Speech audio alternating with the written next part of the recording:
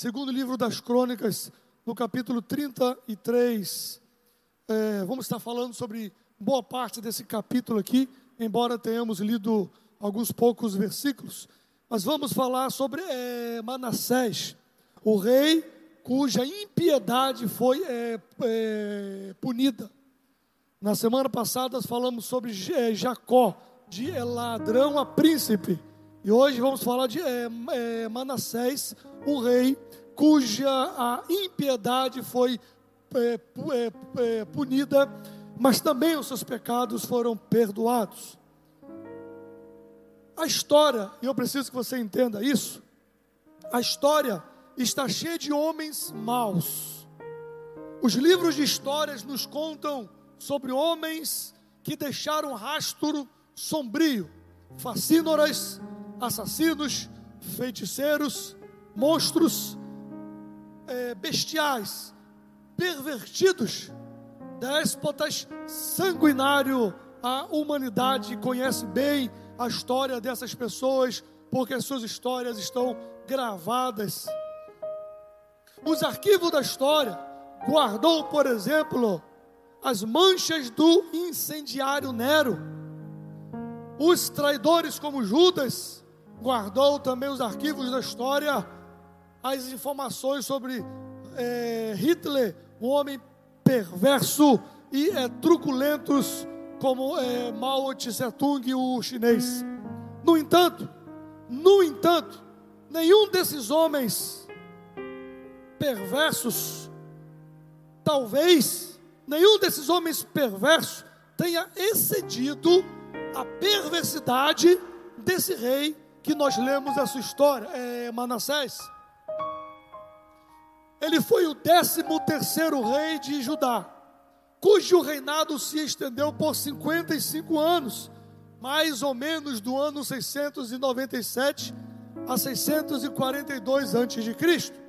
O seu nome significa aquele que esquece. E muito embora Manassés viesse da descendência de Davi, o rei segundo o coração de Deus, muito embora ele fosse um dos descendentes do rei Davi, ele se esqueceu de Deus. E a sua história está registrada no segundo livro das Crônicas, no capítulo 33, como nós lemos. E aí eu lhe faço algumas perguntas nesta noite. Poderia a graça de Deus alcançar aqueles que descem às profundezas da degradação? Normalmente, como seres humanos, nós achamos que algumas pessoas são irrecuperáveis. Geralmente, como seres humanos, nós julgamos a aparência de pessoas ou prática de algumas pessoas e julgamos elas como irrecuperáveis.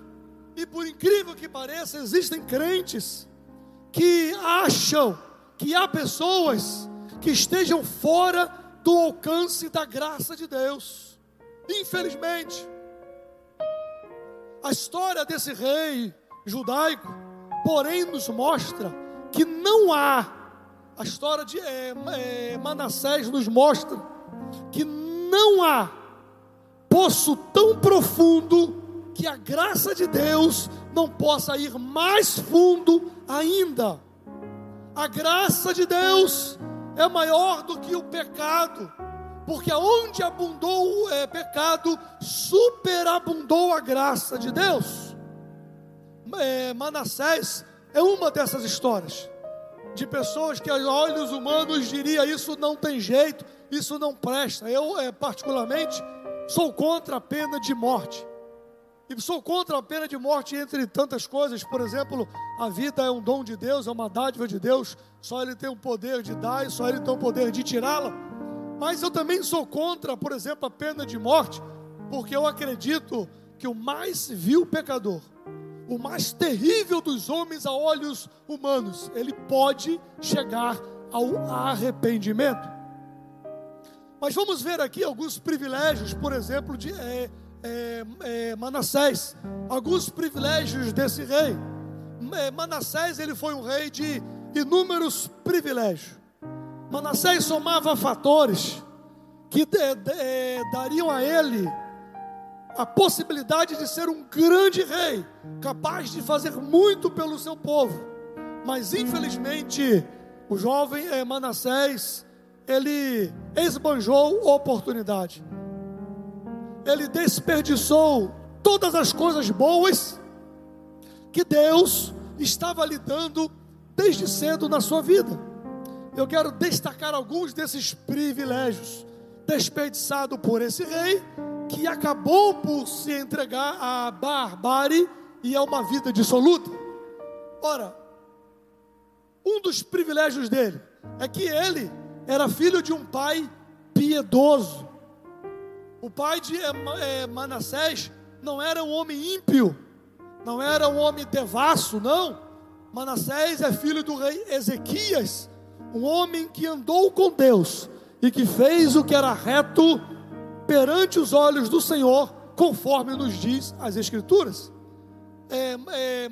Manassés cresceu bebendo o leite da verdade, sugando o néctar da piedade.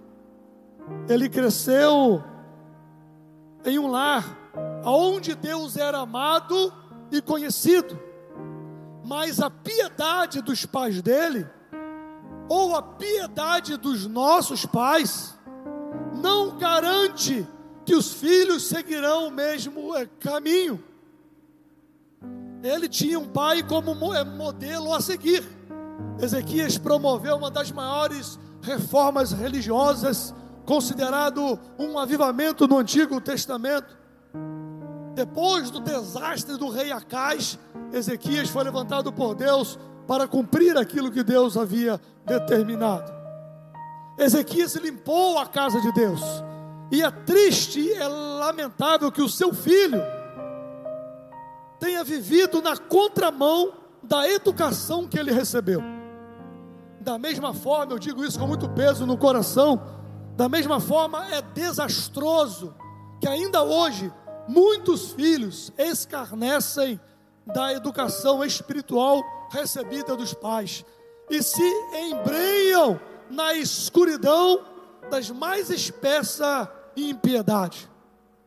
Você encontra pessoas, você vai fazer visita em presídios, e uma vez eu fiquei profundamente triste, fazendo uma visita em um presídio, juntamente com os irmãos que regularmente fazem o trabalho naquele presídio, e eu estava lá fazendo o trabalho com eles, fazendo o discipulado, acompanhando, ouvindo alguns presos, e de repente veio um jovem em minha direção, e eu não o reconheci da forma que ele estava, e ele veio em minha direção, abriu os braços e disse: meu pastor.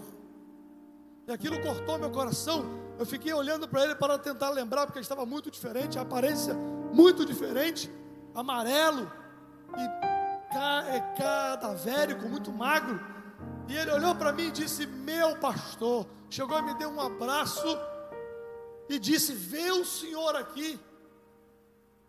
É uma das únicas alegrias que eu tive nesses últimos anos. E aí eu me lembrei quem era. Era um jovem de uma igreja que eu havia pastoreado por um tempo. E ele era bem jovem naquele tempo. E a gente orientava ele, a gente aconselhava ele. E eu tive a tristeza de encontrá-lo anos depois, preso num presídio de segurança máxima. A gente encontra nos presídios tantos Jeremias, tantos Lucas, tantos Isaías, tantos Moisés, tantos nomes bíblicos de pessoas que se embrenharam na mais densa escuridão da impiedade e da perversidade. Mas Manassés ainda, uma das boas questões dele, daquilo que foi investido na vida dele, ele assumiu o trono ainda jovem. Capítulo 33, no versículo 1, me diz que ele tinha 12 anos. Ele nasceu de um berço de ouro, assumiu o trono de Jerusalém com apenas 12 anos de idade, e ele tinha a vida toda para servir a Deus, e ele poderia ter melhor consagrado o seu tempo, poderia ter gastado melhor sua adolescência, sua juventude, Ele tinha toda a vida para servir a Deus. Ele tinha toda a vida para consagrar os talentos que ele recebeu de Deus, das riquezas de Deus. Poucas pessoas no mundo tiveram tantas chances como esse jovem rei teve. Tantas oportunidades de viver uma vida plena. Manassés, além de ter assumido o trono jovem, ele teve o reinado mais longo da história de Israel. Ele foi o rei que mais tempo esteve no trono, 55 anos. Ele teve muito tempo para fazer o que é certo. Ele teve muito tempo para reconhecer o erro e voltar atrás e fazer de novo. Só que nesse tempo que ele passou no trono de Israel, ele fez o que era mal perante o Senhor. Manassés entupiu Jerusalém de deuses estranhos, provocando a ira do Senhor. Nem o rei ficou tanto tempo no trono, seja de Israel ou de Judá. Enquanto a graça comum de Deus, que está sobre todos, beneficiava a ele poderia ter feito tantas coisas boas, mas ele optou por escarnecer de Deus. Usou o seu tempo para destruir e não para edificar. Aproveitou oportunidades para ser um agente de morte e não um instrumento de vida. Isso me causa muita tristeza, porque nós encontramos pessoas ainda hoje que têm tudo para fazer o bem e não fazem. Encontramos pessoas envolvidas com poder político, com poder temporal, que poderiam usar a sua inteligência para fazer tantas coisas boas em prol dos outros, mas preferem gastar a sua vida na impiedade. Manassés teve a advertência de Deus. Isso também foi uma coisa boa que Deus fez para ele. Capítulo 33, no verso 10 diz: e falou o Senhor a Manassés e ao seu povo, mas não lhe deram ouvidos. Deus não deixou que Manassés errasse sem advertência. Deus o alertou, Deus o corrigiu, Deus enviou-lhes profetas, mas ele não quis ouvir a voz de Deus. Ele fechou o coração, endureceu a cerviz, tapou os ouvidos à palavra de Deus e à voz da sua consciência, como tantas histórias que nós conhecemos hoje. Agora, falei de coisas que Manassés poderia ter usado para fazer o que era bom, mas não fez. Então, quais foram os pecados de Manassés, pastor? Quais foram os erros que ele cometeu? Ora, a lista de pecado de Manassés, ela é quase que inumerável. Se eu fosse enumerar todos os possíveis pecados de Manassés aqui, eu iria passar esse culto, essa live, ia virar uma live de vigília. Porque Manassés, contrariando os preceitos do Senhor e a educação que recebeu da família, o jovem se embrenhou em um lamaçal de pecado e de iniquidades. E eu quero chamar, embora não possa falar de muitos, mas apenas 4 erros gravíssimos ou pecados gravíssimos que Manassés cometeu. Primeiro, segundo livro das Crônicas 33, 2 e 9. Manassés liderou o povo a pecar contra Deus. Um rei sobre o trono de Judá, sobre o povo de Deus, ele liderou o povo não para o louvor e a glória de Deus, ele liderou o povo para pecarem deliberadamente contra Deus. Ele foi um líder mau. Ele usou a sua influência para desviar pessoas. Líderes maus que usam a sua influência para influenciar para o mau caminho, para práticas perniciosas, para a destruição de famílias e para a destruição de vidas. E Manassés fez isso, levou a nação a fazer coisas piores do que as nações vizinhas de Israel. Ele voltou a edificar os altares aos deuses estranhos que o pai dele, Ezequias, havia destruído. ele se prostrou diante de todos os exércitos do céu. Não foi sobre os anjos ou sobre Deus, não. Ele adorava as estrelas. Tornou-se um viciado em astrologia. Seu pecado transformou em rebelião, e ele se insurgiu contra Deus e o fez com grande insolência. Tornou-se um feiticeiro. Manassés profanou a casa de Deus. Não bastasse redigir ou reerigir, construir de novo os outros altares a outros deuses, não bastasse ele mesmo se tornar um feiticeiro, ele introduziu dentro da casa de Deus ídolos. Ele introduziu dentro do templo ídolos pagãos para a adoração, pervertendo o culto monoteísta ao Deus dos deuses, ordenado na lei de Israel. A questão, meus queridos, é que Deus zela pela sua casa. Ninguém pode perverter o culto divino. Ninguém pode perverter o culto divino sem sofrer trágicas consequências. No passado, por exemplo, Nadab e o seu irmão Abiú foram mortos por trazer fogo estranho no altar diante de Deus. Ainda hoje, a ira de Deus se revela contra toda impiedade e perversão dos homens que detêm a verdade pela mentira e induzem o povo à prática da idolatria. Manassés, como eu disse,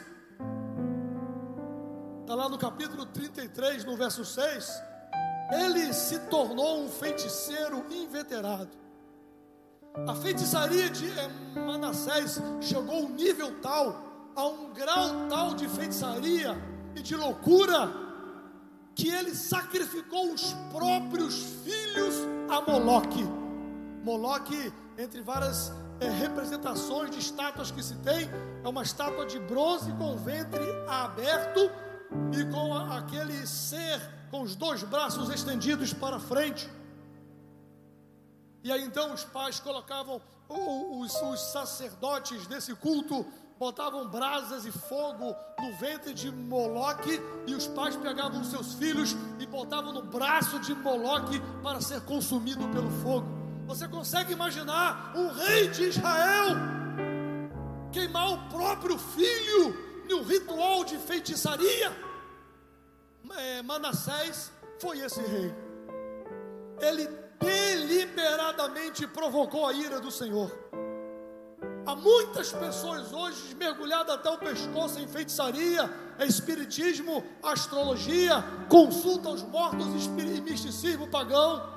Existe muita gente hoje preso, muitos indivíduos em nossa nação, muitos indivíduos que ocupam cargo de liderança, não tomam uma decisão sequer antes de ir atrás dos seus guias, orixás, fazerem sacrifícios e receberem uma suposta mensagem do além para tomar decisões. E com isso eles vão vivendo como prisioneiros desse misticismo. Muitas pessoas aflitas correm para consultar os mortos à espera de uma palavra de conforto. É uma pena, isso é uma pena. Eu digo isso com muita dor no coração. Por quê, pastor? É uma pena, porque o Deus dos deuses, o Senhor dos senhores, aquele que criou tudo pelo poder da palavra, aquele que disse haja luz, Ele quer ser encontrado por nós, Ele quer ser achado. A palavra de Deus diz: buscar-me-eis e me acharei, quando me buscardes de todo o vosso coração. Deus quer ser achado de nós. As pessoas estão se contentando com bobagens espirituais, com misticismo, com besteiras, até dentro de igrejas. Pessoas se contentando com pseudovisões de anjo para lá ou para cá, quando o próprio Deus está dizendo: busque-me que vocês vão me achar, invoque-me que eu vou respondê-los. Deus quer ser achado por nós.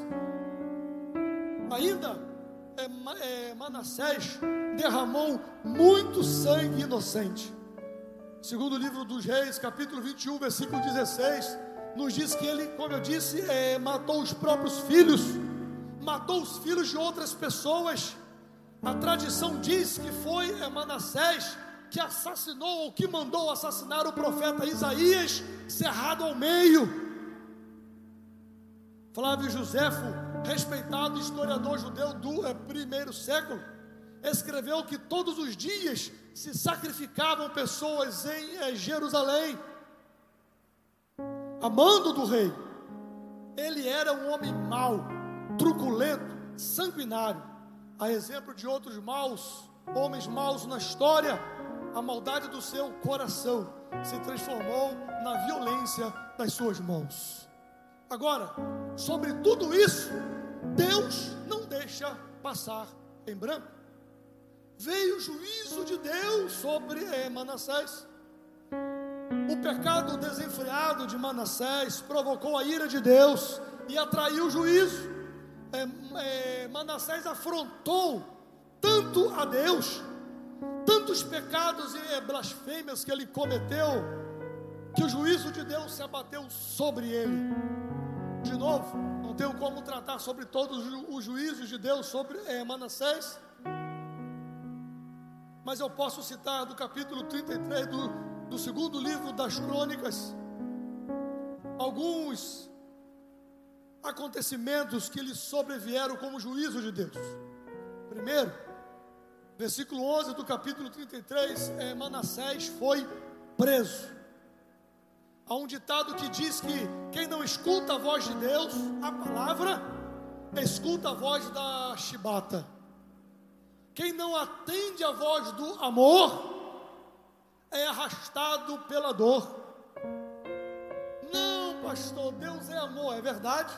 Deus nos ama tanto que não quer nos deixar perdidos dos nossos delitos e pecados. E há momentos e a vida de pessoas que não conseguem ouvir a voz de Deus. Ouvem na igreja, ouve a pregação, ouve o conselho do pastor, ouve o conselho dos pais, mas se envereda por caminhos tão tortuosos que o juízo vem. O rei da Síria invade Judá, toma o palácio real, prende Manassés com ganchos, amarra-o e leva ao cativeiro. Manassés perde o trono, perde o poder, perde a liberdade e perde a honra. Ele é tratado como um bicho colocado em uma jaula. Ele cai do alto do seu trono de rei, e de desafiar a Deus, Manassés cai vertiginosamente. Sua glória, sua opulência cobre-se de cinzas, e a sua pretensa luz transforma-se em trevas. O rei agora está nu e está encarcerado. Queridos, o diabo, o inimigo de nossas almas, é um estelionatário, e o pecado é uma fraude. O pecado, com seu glamour, parece belo e delicioso ao paladar, mas ao fim é amargo ao estômago e absolutamente mortífero, porque a Bíblia diz que o salário do pecado é a morte. Manassés, além de ter sido preso, houve a humilhação de Manassés. Versículos 11 do capítulo 33, Manassés desceu ao fundo do poço. Ele é arrancado do trono e deportado de Jerusalém. É levado como um bicho, com uma canga no pescoço e anzóis preso na sua boca. E anzóis preso na sua boca. É isso que Deus fez com Manassés, como consequência do seu pecado e da sua rebelião contra Deus. Ele é levado para a Babilônia, o centro da feitiçaria do mundo de então. Os ídolos da Babilônia que ele tanto adorou não puderam preservá-lo. não puderam cuidar dele, não puderam abençoá-lo. Deus o entrega aquilo que ele buscava. Sua desobediência o empurrou para o abismo. O prazer do pecado tem duração certa. O pecado pode levar você ao mais longe que você desejar, mas ele vai custar mais caro do que você pode pagar, e o reterá nas entranhas do pecado. Ele vai lhe reter por mais tempo do que você pretendia ficar. E você acha, não é só hoje, não é só uma noite, não, só vou sair ali com os amigos, não, é rapidinho, não, eu já venho, não, eu vou ceder isso aqui agora. Você está cedendo ao glamour de um pecado, ou de um estelionatário, ou de um falso, que vai lhe prender em um abismo de tristeza e de angústia. O pecado que parecia tão atraente aos olhos, mostra a sua cara feia. Aquilo que parecia saboroso, mostra-se um veneno mortal. Aquilo que prometeu lhe levar a um lugar mais alto do sucesso, vai arrastá-lo ao vale de leprosos, para o abismo da humilhação. Daí, a angústia de Manassés, nos diz o versículo 12, a angústia encurralou Manassés. O rei fica preso física e espiritualmente. A masmorra do pecado que o enjaula também oprime o seu espírito e destrói a sua alma, atormenta a mente e sucateia o corpo. O pecado não compensa. Quem zomba do pecado é um louco. Quem dança na beira do abismo, na beira do precipício, é um louco. O homem será apanhado pelas cordas do seu próprio pecado. Quem não escuta a voz de Deus, inevitavelmente terá que escutar a voz da vara. A alegria aparente da maldade que vivia Manassés converte-se em um choro amargo. A celebração das festas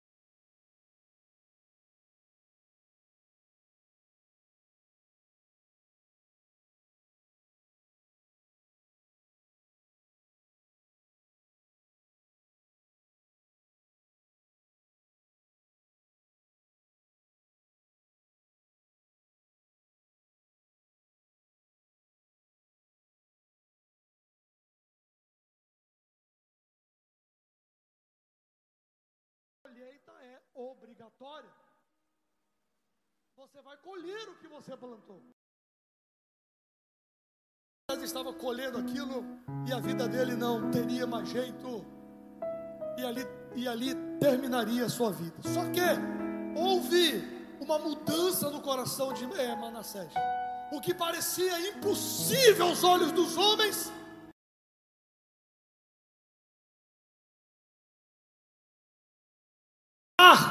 até o mais desprezível pecador. Assim Deus dá a Manassés a última oportunidade de arrependimento e transformação. Então ele, o rei, preso, por sua vez, ele se entrega. Finalmente, depois de tanta rebelião, ele arrepende-se e é transformado de feiticeiro a um homem restaurado por Deus. E aí nós podemos perceber algumas coisas. A infinita graça de Deus. Quando nós lemos a história de Manassés, humanamente falando, e ele sendo arrastado com os olhos pelos lábios, pela sua boca, quando muitos lêem a história dele, ele diz: é bem feito, é pouco ainda por tudo que ele fez. Ele deve pagar por suas atrocidades. No entanto, esse homem clama a Deus, o Senhor o salva. Mas por que, pastor? Porque Deus é rico em perdoar e não tem prazer na morte do ímpio. Deus mandou Manassés para a prisão, para que não o enviasse ao inferno. É forte isso. Deus deixou que o rei da Síria levasse Manassés arrastado com ganchos pela boca e se fosse trancafiado em uma prisão, para que ele não fosse jogado para sempre no inferno. Deus, meu irmão, minha irmã, meu amigo que me ouve e que me assiste por esta live, Deus, o nosso Deus, está pronto a mover céus e terra para que você não pereça e nem morra no seu pecado. A graça de Deus é maior do que os nossos pecados, as nossas misérias e as nossas imundícias. E Ele, em sua infinita misericórdia, busca salvar o pior pecador aos olhos dos homens. Manassés, aos olhos dos homens, merecia condenação, mas Deus lhe abriu a porta da salvação. O versículo 12 diz que Manassés se humilhou na sua conversão. Sabe por quê? Porque a conversão começa no arrependimento, com tristeza pelo pecado. Não é culpa. Culpa é diferente. Culpa foi o que Judas sentiu, e sentiu remorso. Mas tristeza pelo pecado é o que Pedro sentiu quando negou Jesus. A tristeza leva ao arrependimento.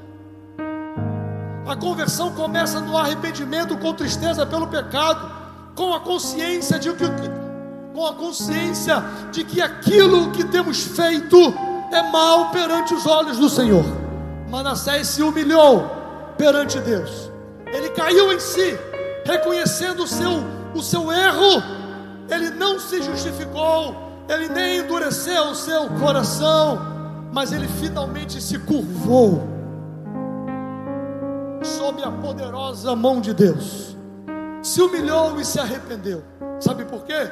Porque os altivos não podem entrar no reino dos céus. Somente os que se humilham serão exaltados. E Manassés faz uma oração. Nesse mesmo versículo 12, Manassés vivera toda uma vida. Olha que interessante. Manassés viveu toda uma vida invocando mortos, adorando ídolos. Mas agora, na hora do aperto, ele ora a Deus, ao Deus dos céus.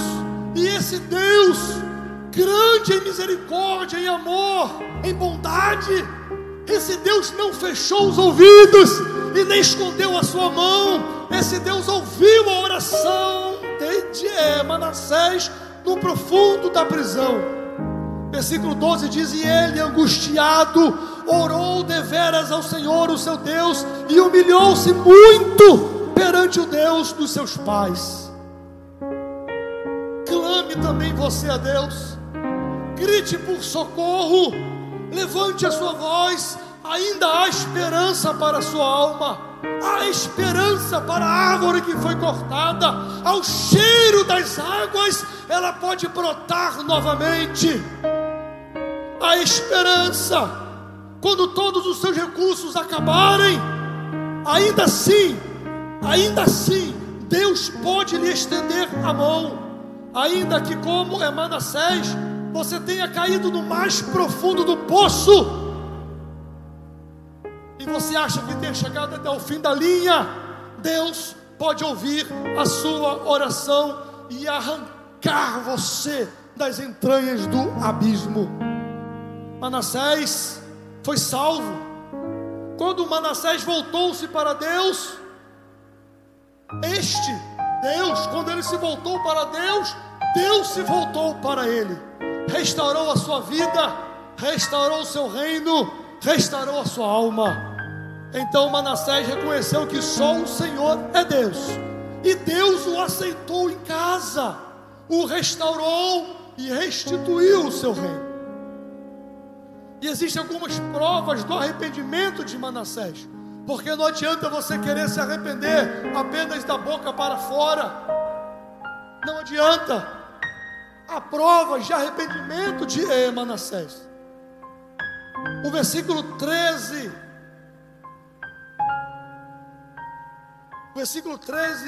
do livro de 2 Crônica diz: ele fez oração, e Deus aplacou para com ele e ouviu a sua súplica, e o tornou a trazer a Jerusalém e ao seu reino. E então reconheceu Manassés que o Senhor é Deus. E depois disso edificou o muro de fora da cidade de Davi. E aí ele começa a fazer as ações. Os ouvidos de Deus estão abertos para ouvir a sua oração, e suas mãos não estão encolhidas para que não possa salvar. A graça de Deus é maior do que o seu pecado. Nunca se esqueça disso. A graça de Deus é mais profunda do que o mais profundo mar, diz o hino da harpa cristã, guiado pela palavra de Deus. E ele reconhece ao Senhor. Deus pode abrir os olhos da sua alma neste momento. Você que está me ouvindo, está com os olhos da alma fechados. Deus pode abrir o coração, os olhos da alma, pode abrir o seu coração para crer, pode tirar a cortina dos seus olhos, dar a você um entendimento espiritual e revelar a você a glória do seu Filho Jesus, que nos livrou do poder do pecado. O diabo chegou, cegou o entendimento dos incrédulos, mas Deus traz luz aonde reina as trevas. Deus arranca o véu da incredulidade. Deus traz entendimento espiritual aonde predominava a cegueira espiritual. Manassés, esse rei tão mau, mas que se converteu, que se arrependeu com muita tristeza, ele aceitou, ele teve a iluminação de Deus e ele fez reforma. Ele que tinha colocado ídolos dentro da casa de Deus, ele fez uma faxina na casa de Deus e na sua vida. Tirou todas aquelas abominações que ele mesmo tinha colocado. Sabe por quê? Porque arrependimento implica em mudança de vida, em mudança de comportamento. Arrependimento, aquele que confessa suas transgressões e a deixa, alcança a misericórdia. Arrependimento tem a ver com deixar para trás as práticas passadas. O general Naamã, que também será um dos temas de nossos estudos, dispôs a romper com os seus deuses para adorar ao Deus de Israel. Zaqueu resolveu dar a metade dos seus bens aos pobres e restituir 4 vezes mais aquele que por acaso ele tivesse defraudado. Onde não há reforma, não existe evidência genuína de conversão. Vinde como estás, mas não fique do jeito que você veio. Manassés não apenas tirou o que estava errado, mas ele restaurou o altar do Senhor. Ele começou a buscar ao Senhor novamente. Não basta dar as costas ao pecado, é necessário voltar-se para Deus. Não basta deixar apenas de praticar aquilo que lhe causou angústia, mas a necessidade de se voltar a Deus. E aí eu concluo. Depois dessa conclusão, vamos estar ouvindo um hino, e com esse hino vamos encerrar esta live. Eu concluo resumindo tudo isso para você,